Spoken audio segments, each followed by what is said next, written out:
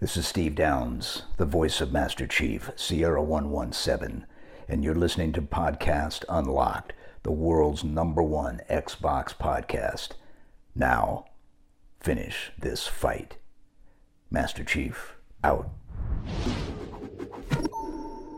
What's happening, friends? Welcome to Podcast Unlocked. It's IGN's weekly Xbox show. This is episode 504 for July 27th, 2021. I'm Ryan McCaffrey, joined as always by Destin Legary. Bam! Hey, everybody. Where's the X? Hello? Oh, I forgot. There we go. Miranda Sanchez, how are you? Hi, doing well. Book one and everybody. Now, I've come to expect the full production, Dustin. You can't. Don't let us down, okay? I got the hair light.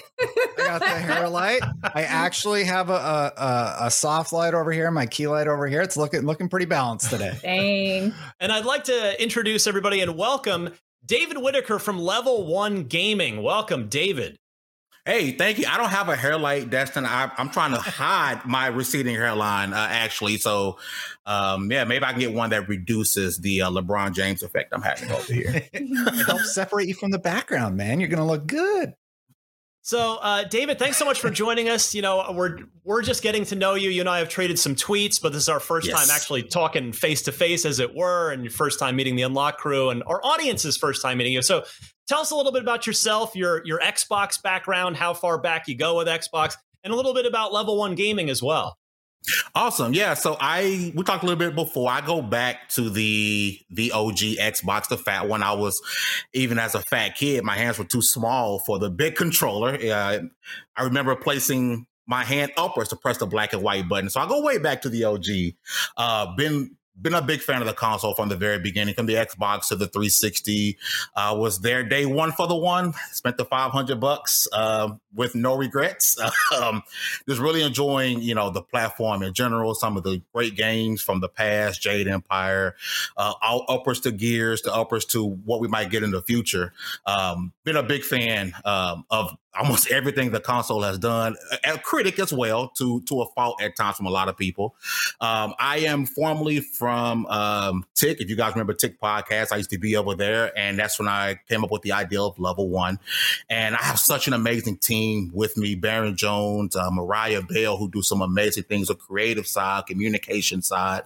And they've really helped me to sort of become a head coach. I tell myself I'm not great at anything. I'm good at a lot of stuff, and one thing I could do is get people in the room and get them talking.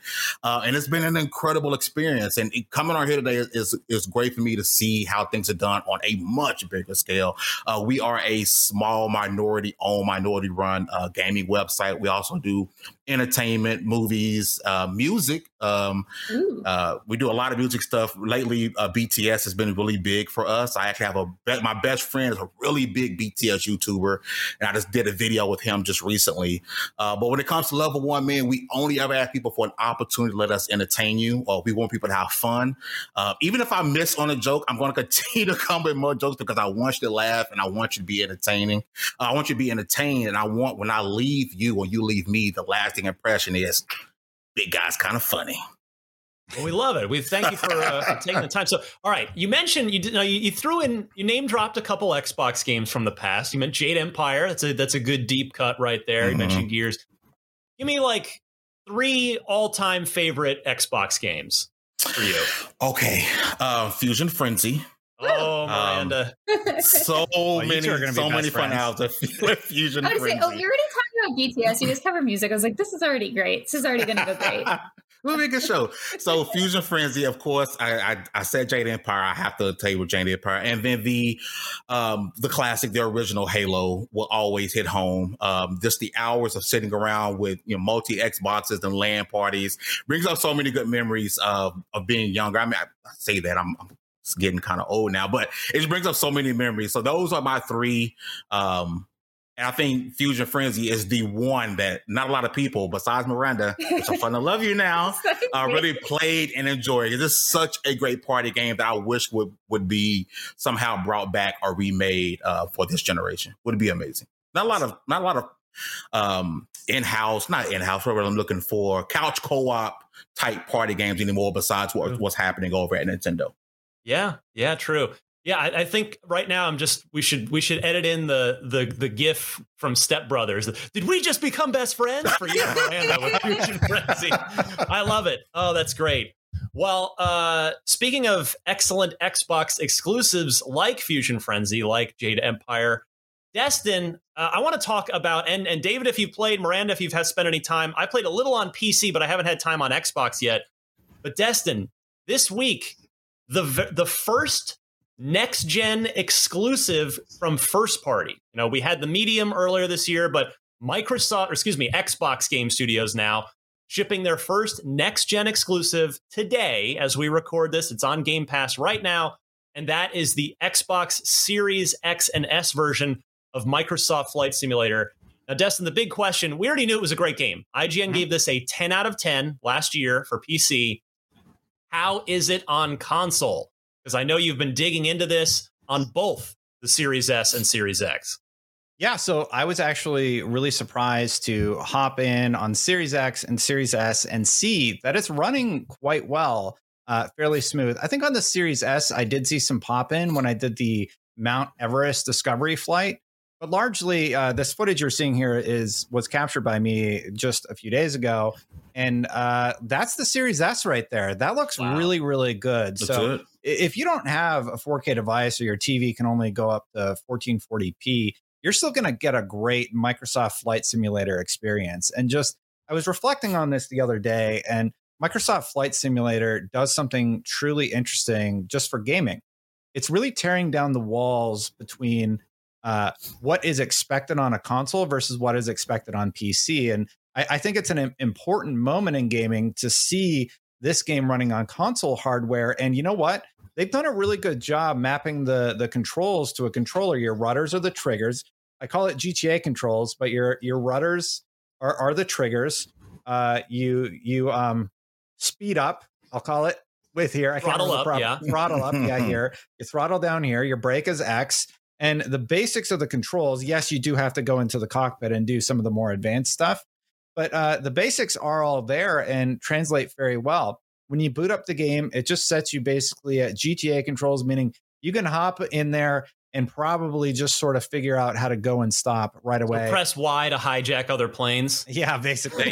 Here you can see some of the pop-in in the mountains, but when you're flying low to the ground, don't expect like stunning visuals. This is a flight game. This is about being higher in the sky and being able to see like their cloud system, which is incredibly interesting, and get to experience all of this stuff. And just based on the few flights that I've done, I did the capture all in 4K. So what you're probably seeing here is a 1080p version of that file, but their cloud system is absolutely fascinating. And the way that they actually take real world weather data and translate that into the game is interesting. But you probably... Yeah, go ahead, Ryan. Players were flying into the hurricane in the game recently, the real life hurricane. Right. Like that's a weird, crazy thing you can do with this. I actually did that for IGN. There is a clip about flying into the hurricane, and I think people expect like a tornado or your plane's going to get thrown all over the place. That's just not what happens. It's just very dark. You can't really see anything, right? And you have to sort of compensate for those wind changes as you're flying into it. But it's really gorgeous. Look at this. We're watching this is Series S footage right now. That's beautiful. That's right. That's right. And I had sort of the same reaction when I was hopping in on the Series S. I'm like, wow, this looks really good. I haven't done the pixel counts yet, but you can see on the wing, there is some stair steps or whatever. That's what you use to do your pixel counts. I need to do that on the Series X and S. And I could open up my project here and verify that it's at 30 FPS, but I need to also do the frame testing to see how is it running? Is it stabilized? Joe Screbbles also messaged me this morning to say that the PC version just got a major patch and was drastically optimized. And I think the PC version is benefiting from the console version here because they had to optimize for these console releases and stabilize the console releases. I'm very impressed. I think any aviation fan is going to have a blast with this. I know our own Seth Macy, he is a huge aviation fan and expert, and he gave it a 10, right? Yeah, so, he reviewed it. Yep. Yeah. So seeing that it's running well on console and you get to have an experience like that is just great. And it does support a lot of flight sticks and stuff. So if you're willing to drop the extra cash and go that extra mile, go for it. So it's an awesome game. It's an awe-inspiring game, literally. Yeah. David, have you had a chance to spend any time with this yet? And or if not, are you tempted just by virtue of it being on Game Pass? There's no download. I do have it installed on my Series X, and I was tempted to play it on my PC, but I haven't quite figured out mouse-to-mouth resuscitation for my 1060 because it can't really handle it. So I didn't want to kill my computer, right? I do have it installed on the Series X, and I don't think I have it installed on my S at the moment. So I do plan on giving it a shot just off it being off of Game Pass. I wouldn't say this is definitely like my type of game that I would like, I'm going to go play Flight Sim. Right. But with it being a Game Pass and with it being such a beautiful game, I kind of just want to see if I can fly over my house a few times. But definitely going to check it out. I just could have done before, but I don't think my PC would have survived such a chaotic, traumatic experience. Yeah, David brings up a really good point, Ryan. I just wanted to hit on really quick. It's not a lot of people's type of game, and people should manage their expectations about what this is going to be like. This isn't going to be like Grand Theft Auto where you're able to like do stuff. You can fly over your house, but when you get really close, everything looks sort of muddy because there's the low level odds. They're expecting you to be in the air flying over it. But I did the same thing when I was still in Northern California. The first thing I did was fly to the apartment, right? Mm-hmm. That's a lot of fun, but it's a very chill game. You just kind of sit back, you enjoy the whole experience of learning how to fly. It's a real world simulator. So if you want that level of experience, you can have that. If you just want to fly to some cool places, you can have that too, but it's very chill. Just expect a chill experience. And that's what I've been enjoying about it. Very relaxing. Yeah, that's I feel like that'll be my draw to it as well, where it's like the opposite. If you've had a stressful day or you're sick of reading the news, like just turn on Flight Simulator and just kind of go into a Zen place and just relax over, from 30,000 feet. Yeah, I was going to say, it's good to have those sort of quiet games that just are very chill. It's like you put on an audiobook if you want, put on a podcast, just like chill out and be in that space. That aside, though, I have a question. Yeah. What is the level of chaos you can ensue in this game? I know it's not GTA, it's not that kind of thing, but my favorite thing to do with, and I think especially because this is on Game Pass and I can just sort of experiment with it, like how high can you go? What happens if you go too high? Is it like a gentle, no, go back down? Or is it like a, something's going wrong with your plane? No, your plane will say stall if you try and do it too quickly, or if you go to an altitude where your plane just can't function. Because I never went as that high because it's a very slow climb. It would take you a long time to get there, and if you did it, I'll wait. If you did it too quickly, well, your plane will likely eventually stall, and then it will go down, and it'll kind of keep you at the max altitude of the aircraft. Okay. So yeah. Well, maybe too crazy. We know we're getting the Top Gun Maverick DLC later this year to tie in with the movie. Maybe there'll be a like Richard Branson, Jeff Bezos DLC where you can go up into low orbit, Miranda. Oh my gosh. Yeah, maybe. So there you go. Microsoft Flight Simulator, the first of the first party next gen only games, the first of many. There are many, many more on the way. Although coming up next, Miranda, we've got Psychonauts 2 next month. And then, of course, sometime this holiday, still waiting on that exact date, is Halo Infinite, which will be cross-gen as well. One of the one that we missed last week, and I wanted to apologize for this. There was an Xbox exclusive that came out that we gave a 9 out of 10 to, and none of us have had a chance to play it. But Miranda, you have previewed this. You didn't review it, but can you talk for a minute about Death's Door? Yeah, so Death's Door is a very cool game, sort of Zelda, sort of Dark Souls, all its own flavor of that sort of mix. So you play as this little crow that is a Grim Reaper, and your job is to go collect souls and essentially deliver death to a place that hasn't had death in a long time, which is a problem. And because, it's part of the circle of life, and it's incredibly stylish. I love that, like, kind of the base hub areas in this grayscale. And then once you get back into the full world that you're exploring, it's colorful and beautiful. The enemy design's really neat. And so this is one game that I really wanted to jump into. Obviously, Brendan Graber reviewed this for us. He said it had like a lot of really cool fights. a lot of cool like little secrets that you can kind of fall into. Like there's a way to get, 100% on everything. Like there are things to find and explore. Hey, look at those little, if you're watching, there's these cute little buds you got to find and help thrive in this world. So I'm excited to jump into it once I get a chance. It's been a little busy with some other stuff. But if you do jump in and you need a little bit of help, we have a guide and it's great. I'm digging the art style on this as we watch footage of this. David, is this up your alley at all? I was gifted this game right when it came out because I am supposed to play Sekiro for our for a thing we had did for Extra Life. So someone said, "Hey, this can be your way to get into the Dark Souls type of games," right? And I was like, "Oh, this game is cool," until Barbie's Dreamhouse tried to kill me, and then I was like, "Oh, okay, I'm in for a ride." So I'm definitely, as I played more and got more hours to it, I'm definitely loving this game. It's something I didn't expect to like. I love Miranda said a little bit of Zelda, a little bit of Dark Souls because I love Zelda, the big fan of Zelda. So that's really kept me going, and I recommend this game to a lot of people. I haven't wrote credits quite yet, but definitely a game I think people should check out. I think it was like maybe $15 US, so it's definitely priced to what you're getting as far as a quality game or visually stunning game. Well worth it. Yeah, it's almost that. This is how at least I guess I can only speak for myself, and you guys can chime in with how you think. But like I was actually, Game Pass has been so successful, and it's been delivering time and time again this year, where I was actually kind of surprised when I heard that this game did not launch into Game Pass. I was like, oh, really? Like it's just a regular game that you buy?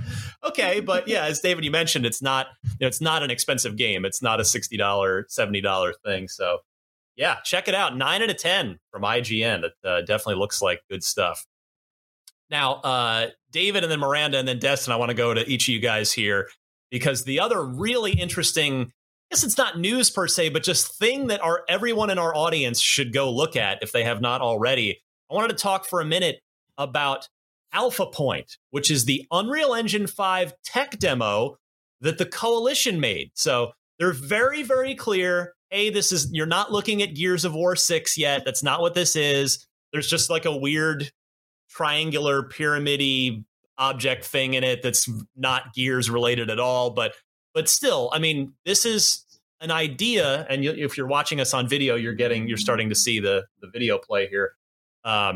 This is what we can expect as a sort of a baseline, as something of an expectation visually for Gears 6. And David, how are you impressed by this? Because this is look at this. Look what we're watching right now. Visually beautiful. My only theory is sort of like what we saw not too long ago with Epic and Sony when they showed the I was about to say the Gears gameplay, the Unreal footage, right? Yeah. I'm always a little bit worried, when we will see this type of quality in actual games. It's almost like as if we're going to say, hey, this is what we can potentially get from this engine next gen. I'm a bit worried. It does look amazing. It looks incredible. I'm not a big technical person. I can say it had 6 million triangles. I can't do that, right? I can just look at something and say this looks amazing. And visually, this looks really good, to the point where you're seeing some people want to compare it to cutscenes from other games, like the Uncharted, things like that. I do think this was, again, impressive. However, I'm just so worried about when we will actually get this in hand and games will actually look this way, because I'm not seeing it this gen, but I always reserve the right to be wrong. Well, yeah, David, you're not. I think that's a very. I don't know whether to say like you've been burned before as a gamer, yes, right, by vertical slices and things like that, or I give you credit actually for you staying cautious. Just like, yeah, you don't want to totally buy into all of it yet, but we'll see. I mean, these are engine-based features, but yeah, getting them, and this is running on an Xbox Series X. So, but you're right. There's no AI running in this. There's no, there's a lot of CPU cycles that are not accounted for that a regular game would have.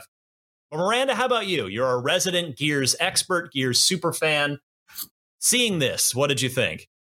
So one thing we've talked a lot about, and I think Dustin has too, is how great Gears 5 already looked. So I wouldn't say I'm necessarily worried. I think the idea of this is to show potential, right, of like things that they could accomplish potentially and that we might see in incoming games. And they are working on Unreal 5. So it's just like, hey, this is just a taste of what things can be like, not guaranteeing everything, but for like maybe most important moments or just big areas that they really want to focus on, like there's a lot they can do here with that. So I'm looking forward to what we'll see with this.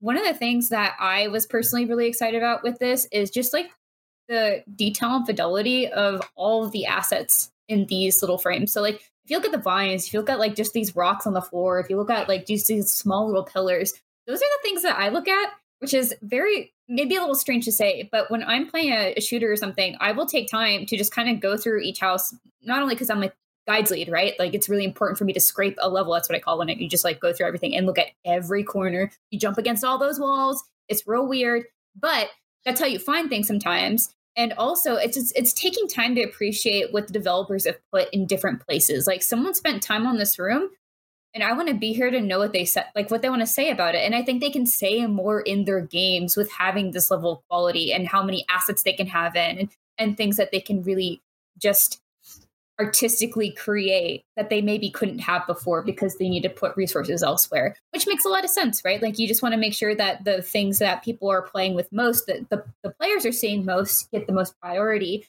But then I'm always happy when there are sort of like treats for people like me, where it's like, in that corner, you'll find these cool little boxes of food that you'll see just around. And it sort of tells its own little story. And I think you can keep getting that more and more as there's just more power to these games.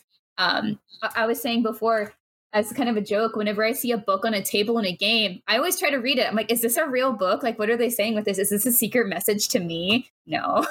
And by to me, I just mean players who just take the time to go look at all those things, because it is really important to me to appreciate what the developers are trying to do and what the artists are trying to create with their assets. So I'm excited by the potential of what they showed here. And also look at those pores. Dang. Yeah. I'm sorry, if you're listening, you're looking at this man's face and you can just see all the pores. Yeah, the character test here. Well said, Miranda. Well said. Destin, you are our resident performance review/performance review guru. You love digging into the technical side of things. We just talked to you about Flight Simulator and the sort of comparison between X and S and PC.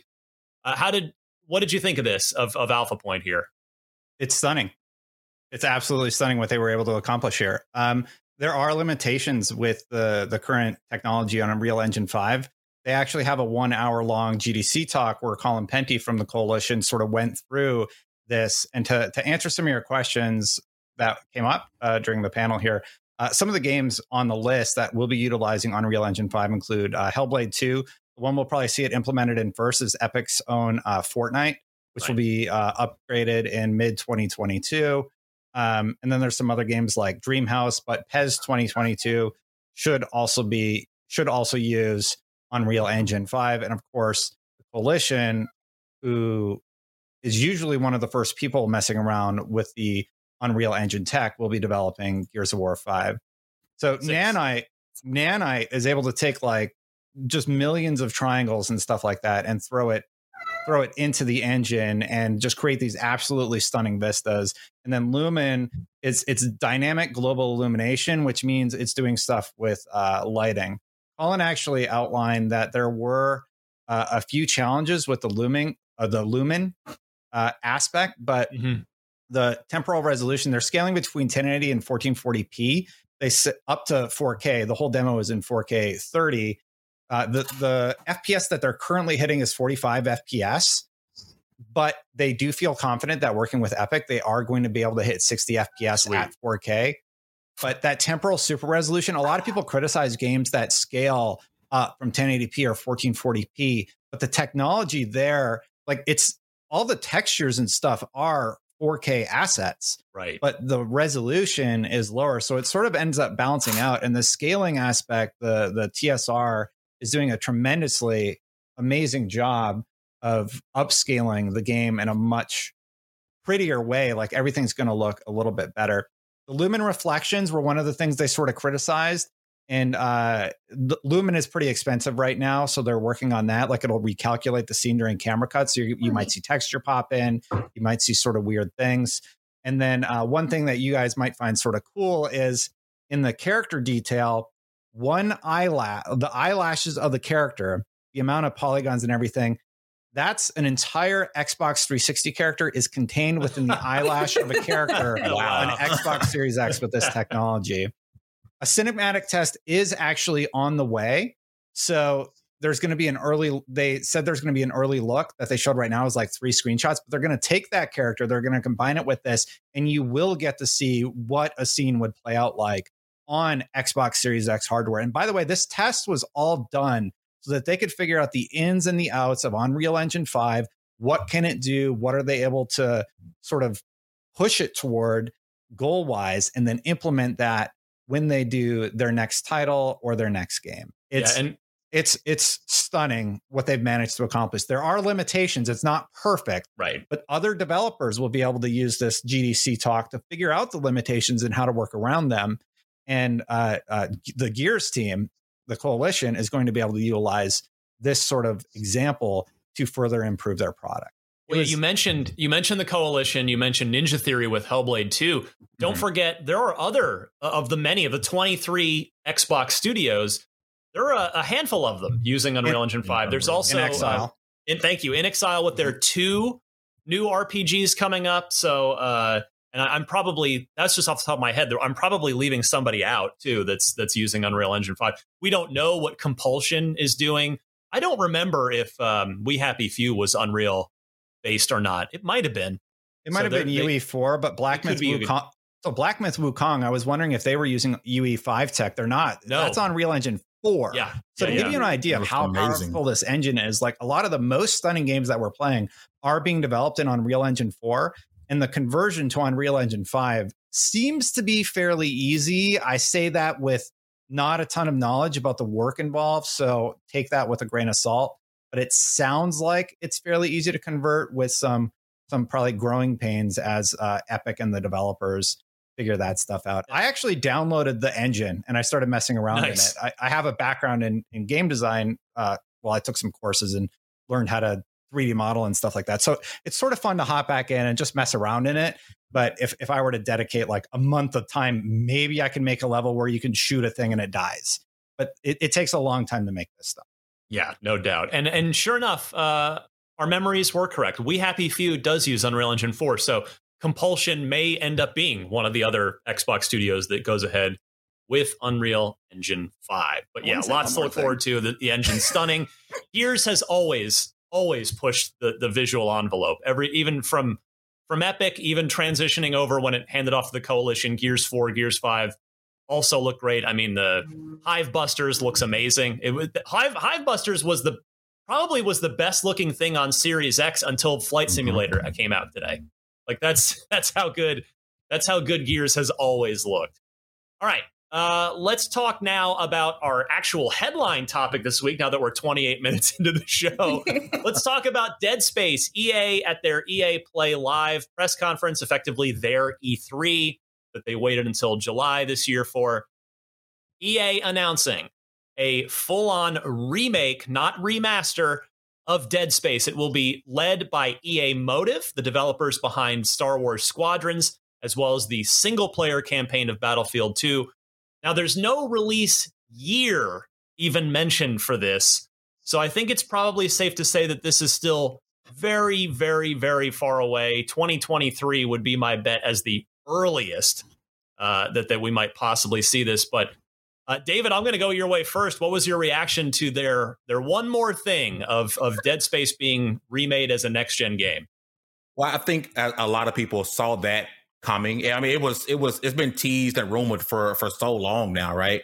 I'm excited about it being by EA Motive because I think I'm one of the few people who like Squadrons, and I think the Battlefront 2 campaign was actually pretty good, or at least halfway decent to a lot of people. But I think I've committed video game blasphemy because I'm such a scaredy cat. 6 foot, 300 pounds. I am scared of horror games. I really am, right? Me both. And so I'm maybe a couple of hours into the original game. because I'm such a scaredy cat, right? But for a lot of people who I'm close with, to feel their excitement for this title, to be getting the texts and the Discord messages I was receiving when this was finally, we know it's real now. That excitement that other people are pushing onto me has made me want to go back and conquer my fears and play the original game. So as of right now, I'm excited for other people. And I know this video game blasts me for not having finished the game, but I'm a scaredy cat. I'll admit it. I have no shame in that. Well, so am I. And so is Miranda. I think it's fair to put you in that category with us as well, right? But you forged ahead through your fear, though.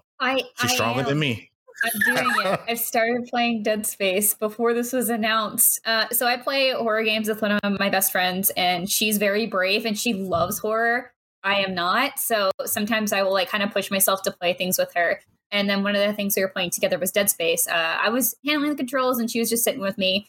And I was just like quietly screaming because I just know how scary these games are supposed to be. But I actually found it really manageable. And I think because it's a shooter and I'm really comfortable with shooters. So I was like, okay, as soon as I get the feel for this, I know my weapon limitations. I know how to defeat these guys. Just get out of here. And I was just like yelling at them. And I was like, okay, I can actually probably play this game. However, Dead Space Remake, probably can't play that one. I think with the modernizations that they're going to do with the graphical updates, and I'm sure there's going to be plenty of more scary things, it might be a bit more of a challenge, but I think it could still be something I could potentially take on. Again, because it is a shooter, I have strength in that, and I know we can go forward. I believe in everybody here. You can do it. Yes. You can play Dead Space. Well, maybe. Yeah, it's funny that you say, because I've actually encountered the same thing where you can be playing a single player horror game, but yet having another person in the room with you, even though they're not helping you play the game in any way, just them being there makes such a big difference. Because that's exactly how I finished. That's how I made it through the original Condemned as one of my favorite Xbox 360 launch titles.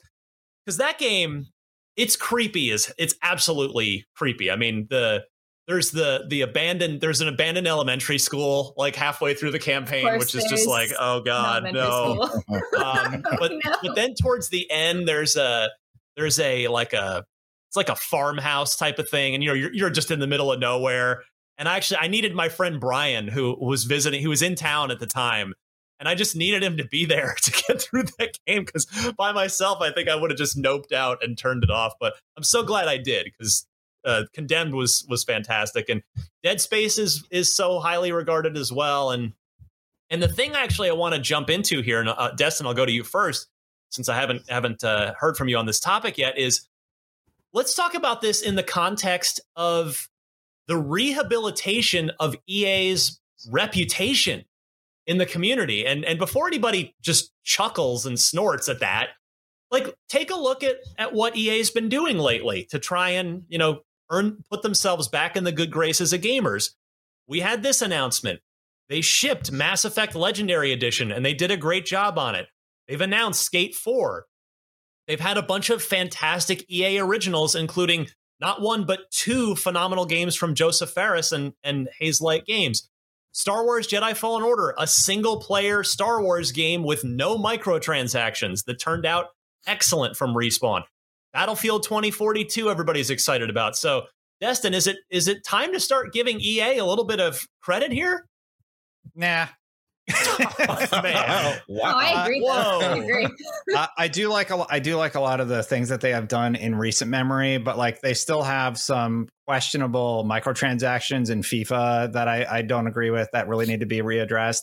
I don't know what's happened in the last few months. I absolutely support the developers working on this game. BioWare doing Mass Effect Legendary Edition was phenomenal. I'm really, really excited about this Dead Space release, but to just give EA a pass for, honestly, they need to regain the trust of the community. For so long, they have been putting microtransactions in things, but actually a note on that, they're very clear Dead Space is not going to have microtransactions. But I think it's sort of one of those things where they've done questionable things for so long, it's hard to just give them trust. They need a few more wins in their belt.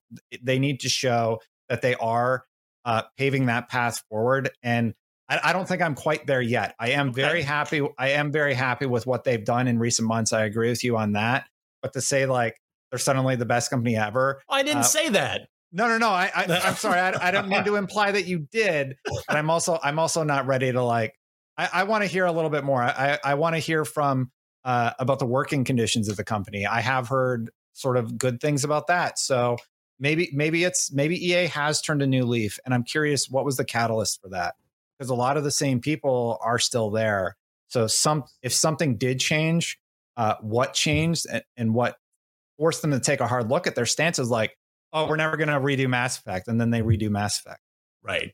Well, yeah, that's the thing. We want people to change, right? That's Absolutely. what we all should be doing as humans. So, Miranda, you seem to agree with Destin there. You were suggesting an agreement that yes, you are not quite ready to smile in EA's direction and give them a thumbs up quite yet. Right. And so, like, for me, I separate this so these studios are under EA, right? But what they do and the good games they make is not necessarily on EA. I think with EA, they're more so about like, how are they implementing, studio mandates to do microtransactions? Like, how are they making sure that their studios are taken care of? What games are they canceling? And like, how long has it been since certain studios been able to release a game because so many projects have been canceled? I think there's a lot of different things at play that it's hard to just say, well, EA is doing great. I think there are good things happening. But I think with, again, as Destin was saying, with such a history studio that has made a lot of very bad moves, they just need a lot of time to really regain that trust. And I think it's going to be just not a few, well, those were great, like a few things. It's got to be consistent many years of, okay, they've actually consistently done good. They've like supported good initiatives. They've supported their developers.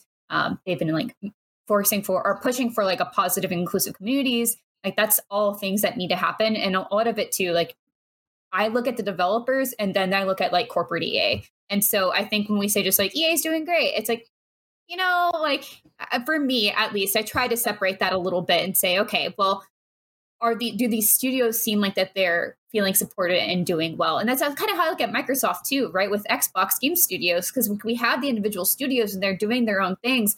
But from what we've seen, they look like I get a lot of support from Microsoft, and Microsoft's very much like, you guys, creative autonomy, like you should be doing your thing. Like, we want to support you. We'll promote your games. Like, we have Xbox in this great service and an ecosystem that just makes everything, I think, better, work together well. Whereas EA, I don't see, or is like kind of starting to do some of that. And so that's, I guess, my perspective on EA. And to Dustin's note too, FIFA is like a huge problem. The microtransactions and stuff, it's just not okay.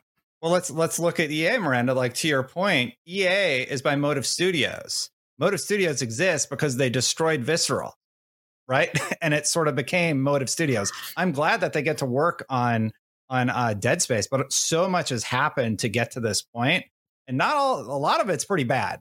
So I do hope they have turned a new leaf. To your point, Ryan, I absolutely do want to see them doing better. I hope this is a turning point for them. I think I am hopeful that this is a turning point for EA. It is a statement that I would agree with, but I need to see like how they handle FIFA 2022 and stuff. All right, that's fair. David, how about you here? You've heard some spirited conversation. What do you think about this? I don't think it's time to tell EA we forgive you and shower them with all of our coins quite yet.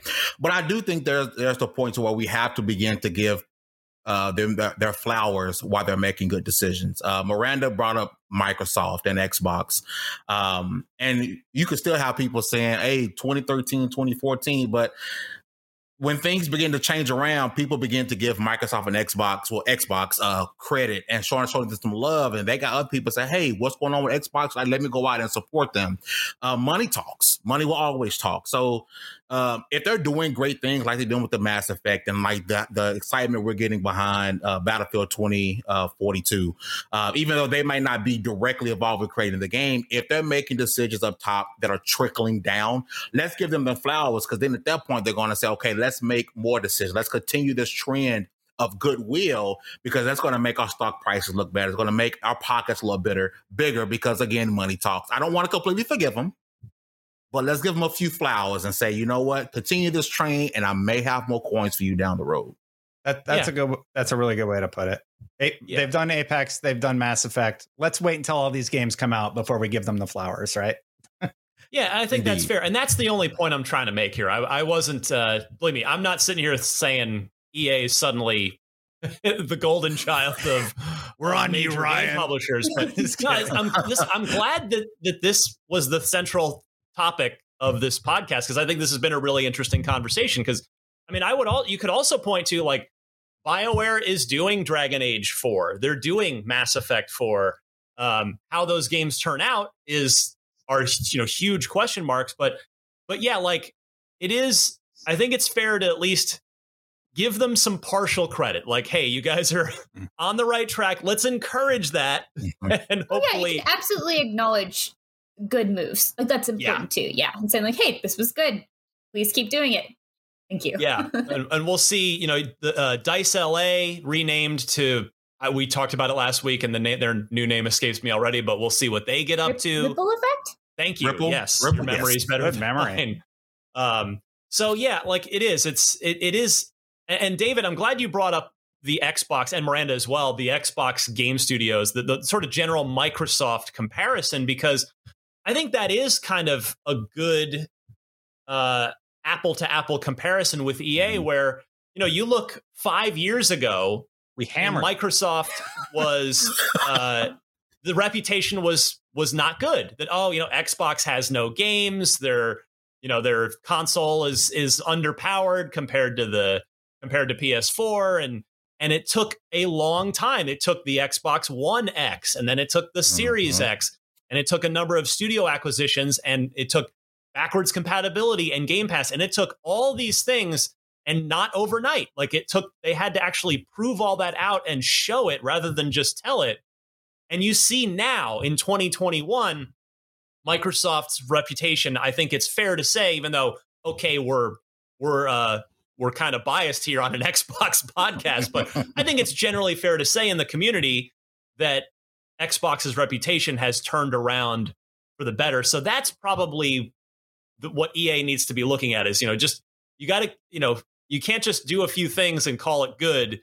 You've got to keep your foot on the accelerator for years to come, and then people will turn around. But yeah, it's just this remake is a shame that it kind of leaked ahead of time. I will say that's a bit of a bummer that we lost the surprise element of that. EA does seem to be a fairly leaky company when it comes to their big announcements, but yeah, it's nice to see EA really start to do some cool stuff. Because I'll tell you, I'm old, and when I was a kid, EA on the Sega Genesis was one of the best. You'd see the EA logo. Actually, EA, and I see, David, I see you nodding along. I don't know if you remember, EA's cartridges for the Genesis look different. They had that like little yellow tab on the side that other Genesis cartridges didn't have.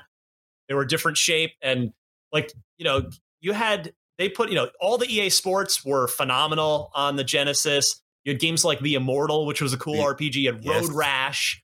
You had all these great games. And I want nothing more than for EA to get back to that, where when I see the EA logo, I'm like, yes, this is probably going to be a cool, interesting game. So Gammy's in a good space with EA being a household name again. Gaming it's almost like we compare to sports. Now, if the Cowboys or the Lakers are good, it's good for the industry. I think good EA is good for the gaming industry. I agree. Yeah, well said. Because it's you need the biggest publishers to be setting the right example and doing, which Microsoft is doing, and Sony has been proving out with their first party games and the consistent quality and lack of like crappy microtransactions in those. So it's, and Nintendo too. I mean, the first parties are getting it done, and it's the opposite of what we're seeing. I mean, I don't want to get. I debated whether to get into this, and I don't really want to get into this because we're already 43 minutes into the show. But what you don't want is Activision Blizzard and the kind of the everything that's going on there now, and the sort of culture there, and the way the products are handled and the support is handled, and whether you look at, I don't know if you heard, there's a massive walkout happening as we record this. Yeah, no, that was right before we started, and I stand with those employees walking out, and they are absolutely right to demand change, and I hope that maybe this can, not that it makes the trauma that so many women at Activision Blizzard have endured any less painful, but maybe this can be a tipping point for pushing for, whether it's unionization or it's just some kind of universal better treatment for people of all walks of life, genders, backgrounds, ethnicities, orientations at all game companies, because our industry is too good or there's too much good potential for it to be held back and ruined by, things like we're seeing at Activision Blizzard. So well said. EA can look at that too. EA can look at that too and say, hey, we don't want to be that. We want to, they've got a chance to be the good guy here to come back and as they continue to rebuild their reputation. So, all right. I guess we did talk about it a little bit, but we could do a whole show on that. That's the problem. And it's the two-way thing of like, I want to celebrate video games, and that's what, I want this to be a fun hour for people, but we also don't want to turn a blind eye to these major things going on. So it's a tough thing for me as a host to figure out, all right, well, how do we want to spend our time? So I think we'll leave it at that and move on to some happier news. And that is Halo Infinite, which makes me very happy. The idea of it, I hope the game will make me happy. David, we've got potentially very soon the first multiplayer flight. And what I found interesting about this is 343 announcing it's going to be a bot-focused technical preview. They don't have a date yet, but it could be any time, potentially even this weekend. But 343 even saying, we know the largest question now is when is the technical preview? The release of this blog means we're getting very close, but flighting itself is a fluid process. So we need to ensure we've successfully cleared our final gate before we're officially a go. That said, we've been given the okay to say our first bot-focused technical preview could happen as soon as what is now this coming weekend. So, David, how eager are you to finally see what 343 has been up to for yourself with Halo Infinite multiplayer? I'm going to go out on a limb, and I'm going to say that this Halo Infinite will finally make people stop caring about Bungie and making rumors about Bungie coming back to do Halo again. I have so much unnecessary faith in 343 making an extremely good Halo game. I just feel like from everything we've seen so far, and this bot test, I think is going to be amazing for people who get to be in. Unfortunately, I'm not cool enough. But I feel as if my excitement for this game is through the roof. The multiplayer is absolutely through the roof. I really think that now that they've had, what this is, they did 4 and 5, correct? And then Master Chief Collection. Yeah, Master Chief Collection. So this is the one where they can finally put their staple. It seemed like previously they were trying to continue a legacy from Bungie in a way instead of putting their own staple on the franchise. I do feel like what we're seeing, especially with them showing the game off again because of the bad reception it originally received, I do feel like this is the game to where we say, all right, 343 finally put their mark on Halo, and I have nothing but excitement for this upcoming Halo Infinite. It's going to be great, and I say that when I haven't planned a half a second of it, it is going to be great, and I want people to remember that I said that. Well said. Really well said. I really like what you said, actually, about 343 putting their own stamp on it. Because you're right. I mean, I think looking back, even 343 would probably admit that Halo 4, at least, if not 5 as well, were kind of more just continuing to follow the path that was laid down by Bungie. And yeah, I'm with you. I'm excited for this game, for Infinite, to find its own way and really put a sort of reinvent Halo. Hopefully, for better or for worse, hopefully for better. But yes. Miranda, bots. We've never had bots in Halo. Like, that in and of itself is pretty cool. And it's even cooler that we're going to get to see how they are pretty quickly here. My biggest hope is that they'll have different levels of difficulty for the bots, because I think that's okay, cool. But ready for us to play. Did they say that? Yep. Yeah. Okay. It goes all the way up to Spartan bots. Okay, good. So I had to skim it. I apologize. So thank you for confirming, Dustin. Yeah. So what I want to do is I actually love playing against bots and things like, what's it called? Why did I just forget it? Dota. Anyway, like Dota, because it really lets you experiment with different builds and different play styles and like get to know a map or an area that you can't really do against humans. And so it's your playground, right? It's like, just go have fun and figure things out, and being able to kind of give feedback on the difficulty of those bots and like whether or not they feel right is, I think, really essential too, because sometimes if you're playing against like the hardest level bots and it's just like, well, smote all of them down again, you know, like that's no fun. It's no fun to have, like, you want just at least a little bit of a challenge. So being able to go against those first is going to be, I think, really fun. And it's also going to be a nice way to introduce people. I'm pretty sure people who are going to be playing this technical preview will be Halo fans, right? Like, I don't think we're going to have like we probably will, but less likely that there'll be brand new people coming into the Halo space that are like, yeah, I'm going to try this out here. It's like, I'm sure they're going to wait till it's like free to play and out. But as for the rest of us, I think it's going to be an exciting way to get a test of like what the potential is here. We can like really test out the new systems and have an understanding of like what happened and what has changed between Halo 5 and now. And I think it's a good step for, of course, them to want to show the technical preview without maybe showing as much of the campaign, just because I don't think I'm alone in this and saying like Halo 5's multiplayer was phenomenal. Like, it was really good. Underrated. Exactly. So like I'm not really worried. If anything, I'm just excited to see the changes that they're making for Halo Infinite multiplayer. So I think that maybe is helpful for showing off this technical preview. Yeah, great point about onboarding new people. Since this is meant to be a spiritual reboot, that's a really excellent point.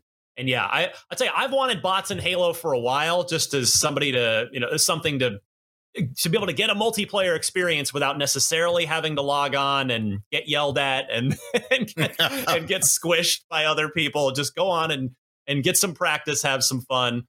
Well, a little note on that, Ryan Staten actually said at the end of this post, Bungie wanted bots in the game too, but they were just cut due to time and they weren't able to get to it. So this is them finally being able to bring that into the game. Yeah. And one thing generally that should be noticed, this is a technical flight. They set expectation in their most recent blog post about this, that this could be unstable. There could be crashes or anything. They right at the forefront said they are looking for stability. They want to make sure that things are running right. I'm still incredibly excited to play this. And I think they're trying to set expectations low so people know this is to test the game for launch and make sure it's good. But let's be honest, it's also a little marketing. Of course. The build is also a month old. So we're playing a month old build. So keep that in mind if you get in. And if you want to get in, definitely go over to Halo Waypoint, Halo Insider. You can just Google Halo Waypoint, Halo Insider, and sign up. You got to like send your DX tag and things like that.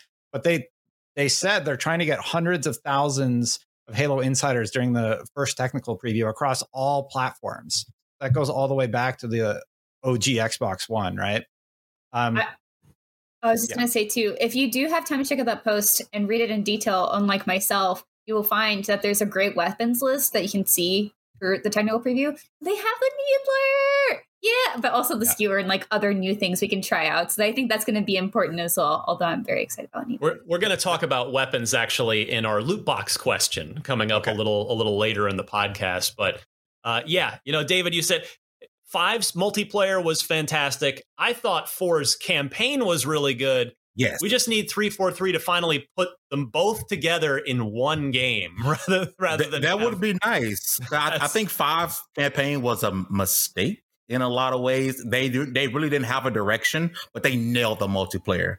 Absolutely fantastic. But Ryan, I did want to ask you, you say you've been really excited and wanting bots in the game. You don't feel like bots will give you a false sense of how, because I feel like playing against bots make you go into the real game like, oh, wait a minute, like this isn't working out, because they're not really sitting that way for me to shoot them in the face. It depends how good the bots are, to Miranda's point, like how good the AI is. Because I remember, again, I'm old. I go all the way back. The original Unreal Tournament in 1999 had bots, and they were actually really good. They were, at least at the time. I don't know how they would feel now, but at the time they felt very authentic, very like they did things a human player would do, and it became a good experience. I wouldn't say it's better than the actual human versus human experience, but yeah, that's that's kind of what I'm after. Like, to Miranda's point, I would want to use it to get to know the maps. That would be my primary. Or if I like maybe just wanted to hop on real quick before I go to bed, I'd just play against some bots and rather than get sucked into a whole, actual human multiplayer match. So I don't know, but yeah, I hope they're good. Bots don't talk back to you. I mean, they can make comments, but they won't respond. Probably. One thing too, I think with playing against bots is I really want to emphasize that it's such a great opportunity for people to learn new things, right? Yeah. And I think that's just the biggest difference. I don't think it necessarily instills a false sense of security because I don't think anyone's so naive to think that, what you're doing there is going to be the same. Probably. However, like maybe you'll learn how to better get headshots or better stick people or like the corners where you can actually execute that properly.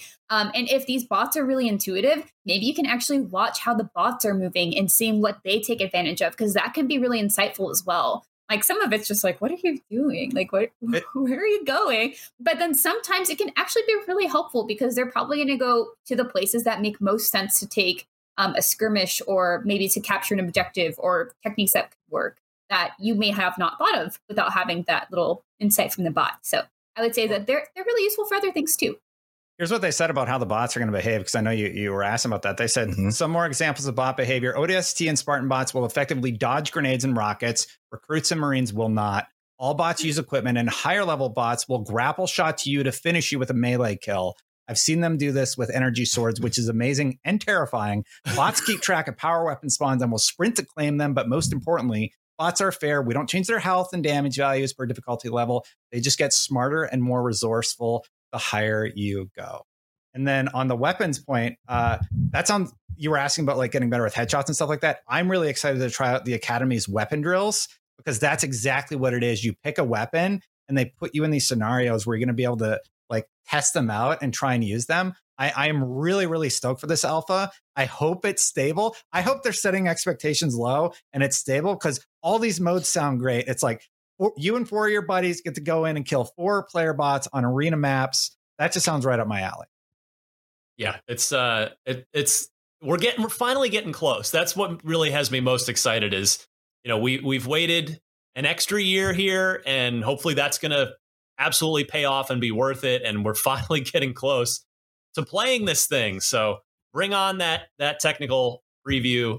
And hopefully a lot of you out there listening will get selected for it. That's the hope. You got to cross your fingers that everybody's going to get admitted and be allowed to play, get chosen. All right. We've still got some more time here on this show.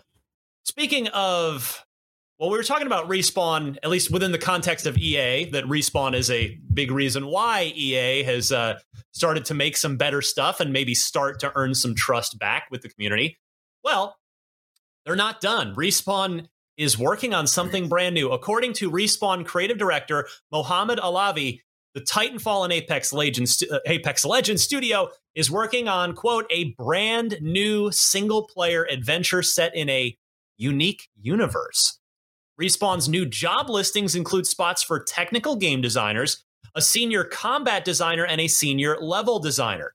As you can imagine, the listings don't give away too much, but do give a few vague ideas of what to expect. Quote, this new single-player title is a designer's dream playground with a freedom to innovate made possible by the unique universe it inhabits. And that is printed on all of those job listings.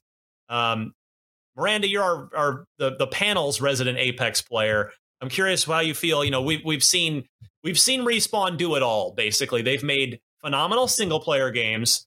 They've made phenomenal multiplayer games. Going back to single player in what seems to be a new universe here. What's your excitement level and what are you hoping for?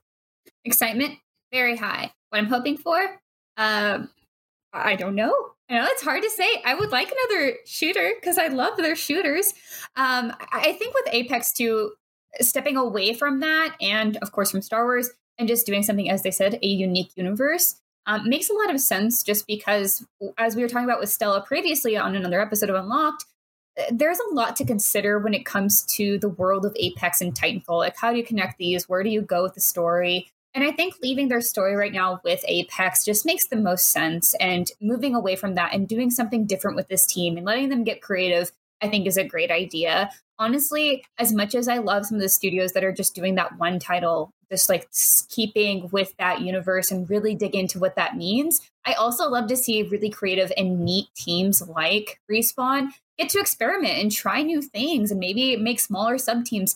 Like, honestly, if this is a 10-hour game, great. I'll take it. I'm so happy to have these shorter, like focused experiences that say something. I think that's something I would like to see more from AAA studios. Actually, is like I know maybe there's a lot of like other big things happening, but even if you look what the Coalition did with Hypebusters, like it's really cool to see these focused storytelling things happen because they let maybe a smaller team work on this or whatever it may be in the development cycle and say, hey, what if you guys just go do your thing so you can just get some like creative juices going and try something different that can, in turn feed into cool ideas for our other games. So that's what I'm excited about with this. David, what's your favorite of all the good stuff Respawn has done, and what's your reaction to this new IP spinning up? I think, like we talked about earlier about Halo 5 multiplayer, I think Respawn is vastly underrated. I don't think they get enough love as they should for just being a fantastic studio.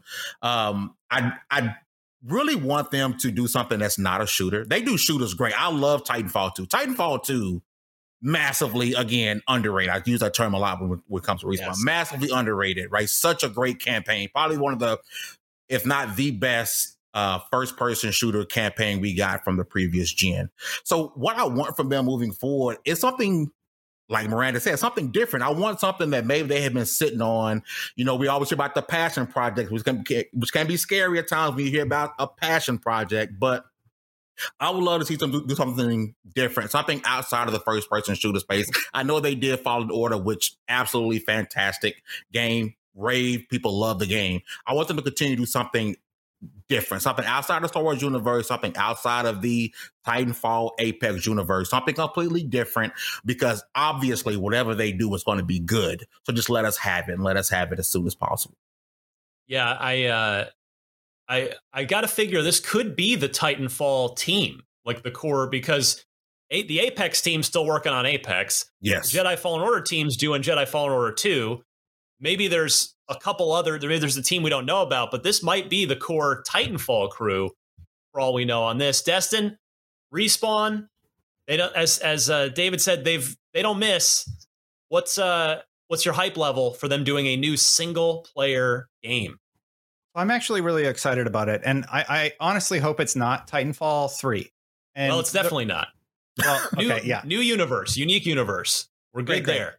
Well, the reason I say that is because I think with Titanfall, they created an excellent game that is highly regarded by basically everybody, especially Titanfall 2, right? Mm-hmm. However, mass market appeal wise, they didn't hit a nerve with people. I don't really know why, because everybody likes it. Everybody talks about it constantly, but the sales just weren't there. So I'm actually really excited that they are developing something completely new, a new world and everything, because with Apex, I feel like they took Titanfall, they adjusted the formula that they were working with, and they've created some really, really interesting storytelling within that universe. And it's all based in the Titanfall universe, right? So they were able to take a franchise and make it super popular, sort of by like putting it together with this battle royale genre. I cannot wait to see what they do, taking another crack at something brand new and see what they're able to deliver to their audience. I'm very excited about it. And I have a lot of faith that they've learned from Titanfall 1 and 2. They've learned what works with Apex and what doesn't. And I cannot wait to see what they do. I'm gonna politely go against David and Miranda. I'm gonna say I do want this to be a shooter because I said I want it to be a shooter because too. Respawn's really good at shooters. Yeah, no, give me a shooter. Oh, also, I'm wearing a Titanfall shirt today. I forgot. Sorry. Oh, nice. Yes. Just to again, I know I do this. I've done this before with Respawn, but I'm with David. I feel like they are vastly underrated. Mm-hmm. I want to just give you the quick history of the studio, because the core team that's still there, still together, they go all the way back. They started as the original Medal of Honor on PC, then Call of Duty 2, Call of Duty Modern Warfare 2. And then they form Respawn, and you've got Titanfall 1, Titanfall 2, Apex Legends, Star Wars Jedi Fallen Order. These guys have never missed, ever. They've not. Actually, that's not true. There's one miss out of all that, and that I would say was Medal of Honor Above and Beyond, their VR game, which I was really excited for. I don't think it turned out great, but let's just act like it didn't exist, Ryan. We're going to just move right on past. It's funny. I actually did forget it existed until I was mid-thought. I was like, oh, wait, there's one more game, and I didn't like it. But that's a pretty good track record. So I cannot wait to see what they cook up next. And I guess when you look at their games, every single one of them but one has been a shooter. So the odds that this is a shooter are pretty good. Not a guarantee, but pretty good. So we'll see. We'll see what Respawn cooks up in the coming years. All right, let's move now to the loot box. This is where you, our audience, has a chance to be a part of Unlocked. All you've got to do is send in your just open-ended Xbox question for the panel, and you got to record yourself, put it on Twitter in video form, and we might feature you on the show, as we are going to do right now with Kyle Hooper, who wants to talk a little bit of Halo. So Kyle, take it away. What's going on, Unlock crew? My name's Kyle. I'm from Toronto, and I got an amazing question for you guys right now. I'm out my run, and I listen to you guys every time. It's just calming. I don't know why. But my question for you is, obviously we've seen the Halo Infinite trailer and all the Halo Infinite gameplay, but what is one weapon or vehicle or power-up that we haven't seen in anything yet that you hope is in Halo Infinite? It can be from one of the older Halos. It could be even from the lore if you read the books. Let me know.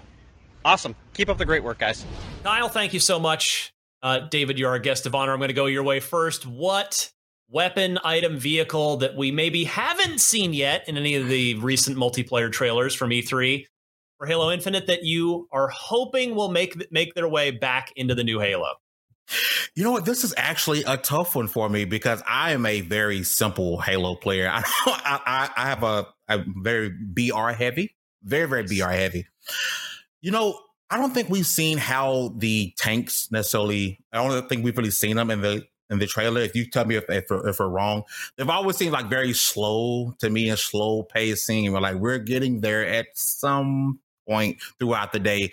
So I would like to see how they function. Can I put 3 or 4 Spartans on here with me? How fast can we actually move? Like I said, if it's in the trailer, I'm so sorry, but I would definitely want to see how the tanks are going and how much faster they are, because in a multiplayer style game, you're not going to go very far. A couple of rocket launches and you and your whole team or sayonara. Yeah, off the top of my head, I don't remember seeing the Scorpion or the Wraith. The Scorpion, yes, sorry. Those multiplayer trailers from E3. How about you, Destin? Honestly, all the stuff that I use in Halo has already been confirmed for Infinite, like Plasma Pistol BR, right? The swords in there. There's going to be snipers, et cetera, et cetera. So for me, I want to see something new, something that I've never seen before. Kudos to the gentleman going on his walk, Hoopstar. Glad to see you getting some exercise and throwing in your question. Good for you. But for me, I want to see something new. I want to see what they're able to do with the franchise without breaking it. Because I could jokingly say the Spartan laser, right? Like something really overpowered that just nukes everybody. That might even be in there. I don't know. So long and the short of it is, surprise you. That's what you want. Yeah, surprise me. Something. How about you, Miranda? Sorry, Kyle, but they showed my weapon of choice. It's the Needler. That's all I want. I love the Needler, guys. I know sometimes it's not good, but I can still love it. I would like a special section where you have to dual wield the Needler just once, just for a second, just for me. That's all. I miss dual wielding the Needler in Halo 2. You just run up on someone with 2 Needlers and you're just such a terrible weapon. Yep, it's real so quick. Great. Unload, walk away, let the pink explosion behind you. It's fine. Oh, man. It's so good. Yeah, for me, I'm going to go, because I had to look at the confirmed list of weapons, too. Not yet confirmed, so I'm going to cross my fingers and hope it's still there. I'm a big DMR fan. I love the DMR, so I'm hoping that's still going to make its way in. And I'll give a backup answer that I'm almost positive will not be in Halo Infinite, but the whole Halo Infinite's supposed to be more Halo 1-ish in a lot of ways. So bring me back my original 3-shot death pistol from Halo 1 that I could torture people from halfway across the map, because I used to do that in Halo 1 all the time. So sorry, Miranda, it's going to happen. Yeah, it's going to happen. It's going to take an aim, and you're going to be like, what? Back at OXM, when we used to play Halo 1, Blood Gulch, CTF, 5 o'clock every day. That's what would happen every day. I've told the story a million times, but you just hear someone just like curse and yell, because they'd be trying to run across the battlefield, and they just you just pop, and then they just drop dead. And if you're the one on the giving end of that, it's just sadistically a joy to just drop someone from across the map. If you're on the receiving end of it, you just want to punch a cloud. But oh man, 3-shot death pistol for the win. Thank you to Kyle Hooper. And again, if anybody else out there, if you want to be featured on Unlocked, you've got a chance to do so. Film your question, record yourself, post it on Twitter, and tag me so that I see it. I'm at DMC_Ryan. Before we go, let's quickly do Unlock Block Trivia. David, this is we do a little trivia challenge here at the end of every episode, but no pressure. Destin is terrible at this. Even though, how bad? I'm in second. What are you talking about? It's fun to bust his chops on it, because he takes it really seriously and it's funny. So our trivia question this week comes from Kevin Moss, who asks this one. Leading up to the launch of the Xbox 360, people were having discussions about the price of new games going up from $50 to $60. Of the following 4 games that were launch titles for the Xbox 360, which one of them was still released at $50? So 3 of the 4 games I'm about to list for you were $60. One of them was $50. Name the $50 game. Was it Gun, which Neversoft developed, the Tony Hawk developer at Activision? Was it Perfect Dark Zero? Was it Call of Duty 2? Or was it Peter Jackson's King Kong, the movie, the game? I'll go David's way first, since he's our guest of honor. David, I'll test your 360 memory here. See how you hold up. So if I'm not mistaken, well, I'm going to say Activision never going to miss a chance on not raising the price of a game. So I'm going to go ahead and axe that out. If my memory is correct, Gun may have been out previously. I could be wrong. But I'm going to go with the movie tie-in game. I think the movie tie-in game, just because of the fact that it was a movie tie-in game, they kept the $50 tag and not went $60. All right. I like the thinking there. Miranda, how about you? Gun, because I like the title and the box art for this game. I've never played it. I don't know the answer. Yeah, I've heard. Yeah. Destin, that brings us to you. I don't know why, but I also think it's Peter Jackson's King Kong, so I'm going to say D. Okay. Well, easy achievements. David, you were on the right track with regard to Activision never missing a chance to charge more money. So yes, you were correct to eliminate Gun and Call of Duty 2 right off the bat. But sadly, you and Destin were incorrect. It was actually the first party game. It was Perfect Dark Zero. Wow. It was $50 at the 360 launch. So good logic. Nobody quite got there. So Kevin Moss, great job stumping the entire panel on that one. I don't know, actually, if I would have gotten that one right, if the tables were turned and you were asking me this without me having the answer here. But Kevin, good job. That was a great question. Nice. I thought nice. The movie tie-in was it's too obvious. This is the bait. This is the bait. I can't do it. I was like, maybe it's Gun. I didn't think I'd be Perfect Dark Zero. Sorry, the funny part, working through these. I will say about Gun, because a couple of you mentioned it. This was a funny little Activision-y moment where, so Gun, David, came out. It actually came out like at the same time on it was cross-gen. So there was an Xbox version and a 360 version. Yes. And because the industry mostly decided to up the price from 50 to 60, it was 60. It was the exact same game, except on 360, it was in 720p HD. That was all you got. And it was a $10 tax for that privilege. It was $60 on the 360. How far we've come. Only 50 on the OG Xbox. So anyway, I should say, we need more good trivia questions, so send them in. Email us, unlocked@ign.com. Include the question, include the 4 multiple choice answers, note the correct one in your email, include your name, and I will maybe choose you for next week's show. And with that, we've got to get rolling here. David, again, now that everybody's fallen in love with you, we've had a great time this hour. Social media, the lv1gaming.com. Tell us everywhere we can find you and what you're up to. Yes. So our social media is at lv1gaming.com. I'm sorry, it's at lv1gaming. Me personally is at FAMEENT2K. A lot of people say it's Fame Int, but it's Fame ENT. Always go after your 15 minutes of fame. Never miss an opportunity. That 15 minutes is always worth it. Okay. If you want, check us out at level1gaming.com, level1gaming.com. We have lots of reviews going up, original content, some entertainment stuff. We got a lot of BTS stuff coming around the way, Miranda. You might want to come and check out. And yeah, man, I just want to thank you for the opportunity for coming on and let me do my little spiel and just be able to talk to you guys. It has been an absolute pleasure. I watch you guys every single time you guys upload. I am there watching you guys. So to be here is surreal, even though I didn't think I would see Destin smile. I think he smiled once or twice today, maybe right now. Look, got him. There we go. There it is. So yeah, that's me, and I appreciate the opportunity. Oh, David, the joy there is a two-way street. Thanks so much for coming on. I'm so glad the community pointed you out to me and said, "Hey, you got to take a look at this guy. He's great. You are indeed great. So please come back and see us on Unlocked again in the not too distant future." Miranda, how about you? You can find me at Havoc Rose, and that's Havoc with a K, on Twitter, Instagram, and Twitch. And right now, I am working on a guide for not an Xbox game, but a Pokemoba called Pokemon Unite. So that's been taking up a lot of my time. I'm also working on a review. So I'll have written stuff on IGN. Wow. I said it as a joke because, as Dustin knows, we just project manage a lot these days. So it's nice to get to produce some things as well. Destin?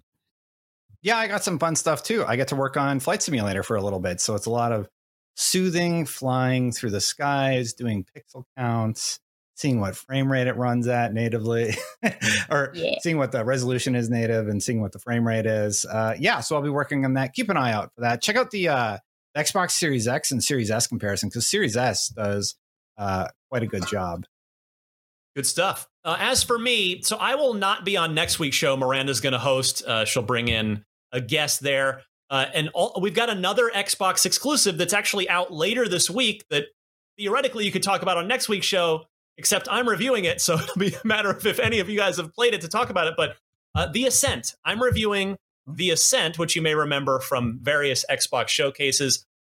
It's that dumb thing where I'm not sure if we're allowed to say when forget it. The review goes up the morning the game launches. They can come yell at me if they want. I don't really care. I'm going on vacation. It's fine. They're not going to they won't even know how to find me. So look for that review. I won't be here to talk about it on next week's show, but check out that review on Thursday morning, early Thursday morning, which is the day the game comes out. So check that out on IGN or on YouTube. And what else? You can find me on Twitter at DMC_Ryan. And then just, our IGN first coverage of the Steam Deck rolls on. So do check that out. Tomorrow, we have an interview with Gabe Newell, which is a rare treat. So that's a 30-minute interview. Look for that on, again, IGN or IGN's YouTube tomorrow, meaning Wednesday. And with that, we're done. I want to thank super producer Red, along with Miranda Destin, and especially David Whitaker from LV1, Level 1 Gaming. Thank you all so much. Another fun week in the books here at Podcast Unlocked. This was episode 504, and we'll see you back here next week.